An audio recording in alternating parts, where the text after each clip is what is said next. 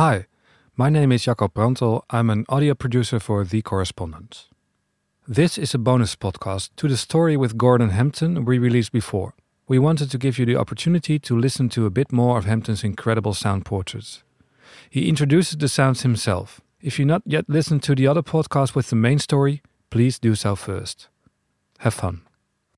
Your deeper self is always listening, all right? Always receiving these waves from various directions, the warmth that's provided by wood, the amplification that's naturally provided by ear-shaped objects in the environment, whether it's at the base of a tree or the concave rock surface.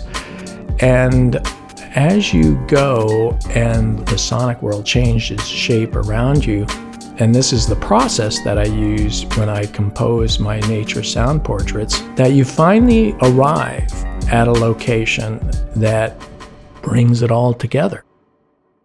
I'll notice that there might be a bird's nest. Quite frequently, there'll be a matted down area in the grass that is still warm because a deer, for example, has been laying there because it's a choice listening place, and they've heard me coming for quite a while, and now they're gone, and now I get to sit where they were laying, and it's nice and warm.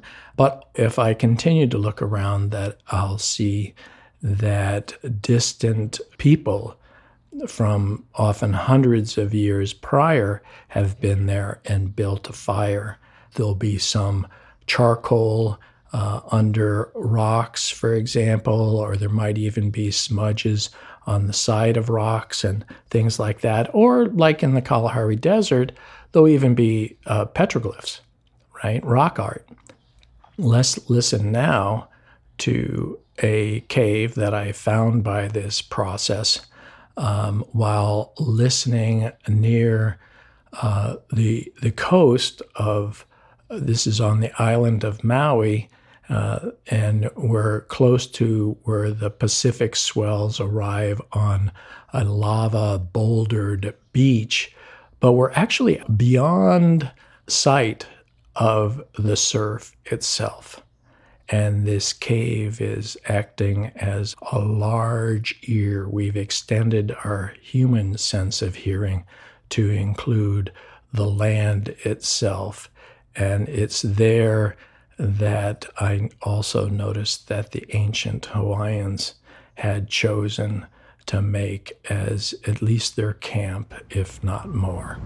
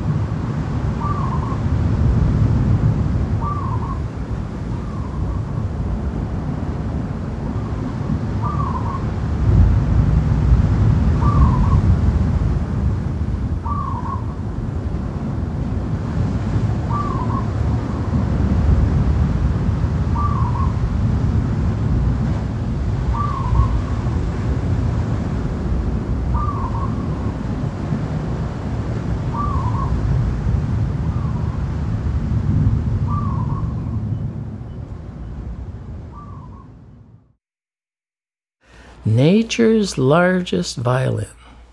Each violin is its own, and each violin is different.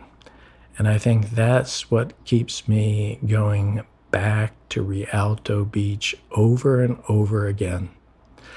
I have recorded more than 700 of nature's largest violins, but will listen to only one. This is a large Sitka spruce log. It actually grew in the rainforest of Olympic Park, and through circumstances wound up being washed down along with the stones and everything to the ocean, and came to rest at Rialto Beach far above where the water currently is, and it's there in what I now call the driftwood forest, These logs, and this one in particular, is large enough that you can actually walk inside and listen. Now, Sitka spruce is a tree that has the property of anisotropy, which means its fibers have to be long and thin, these wood fibers, and that they flex 10 times more in one direction than the other. And this is why crafters of acoustic instruments use this wood for like soundboards, because you add a little bit of vibration and it just projects a lot of sound. So when someone plays a violin, to create the vibrations at certain frequencies, the bow is drawn across various strings, right? We know that.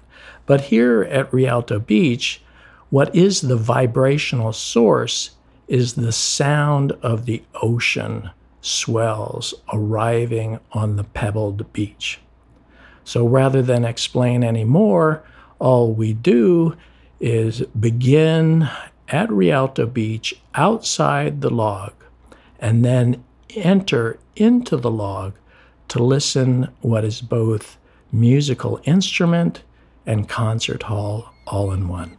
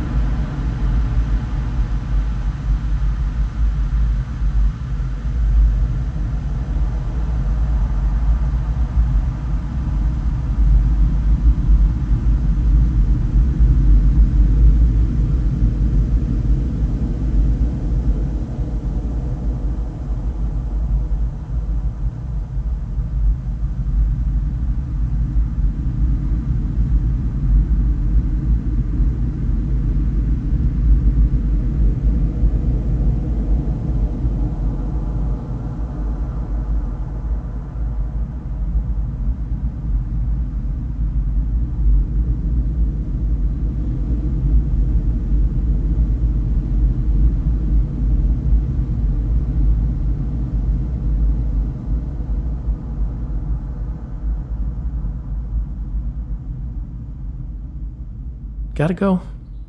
Thanks for listening.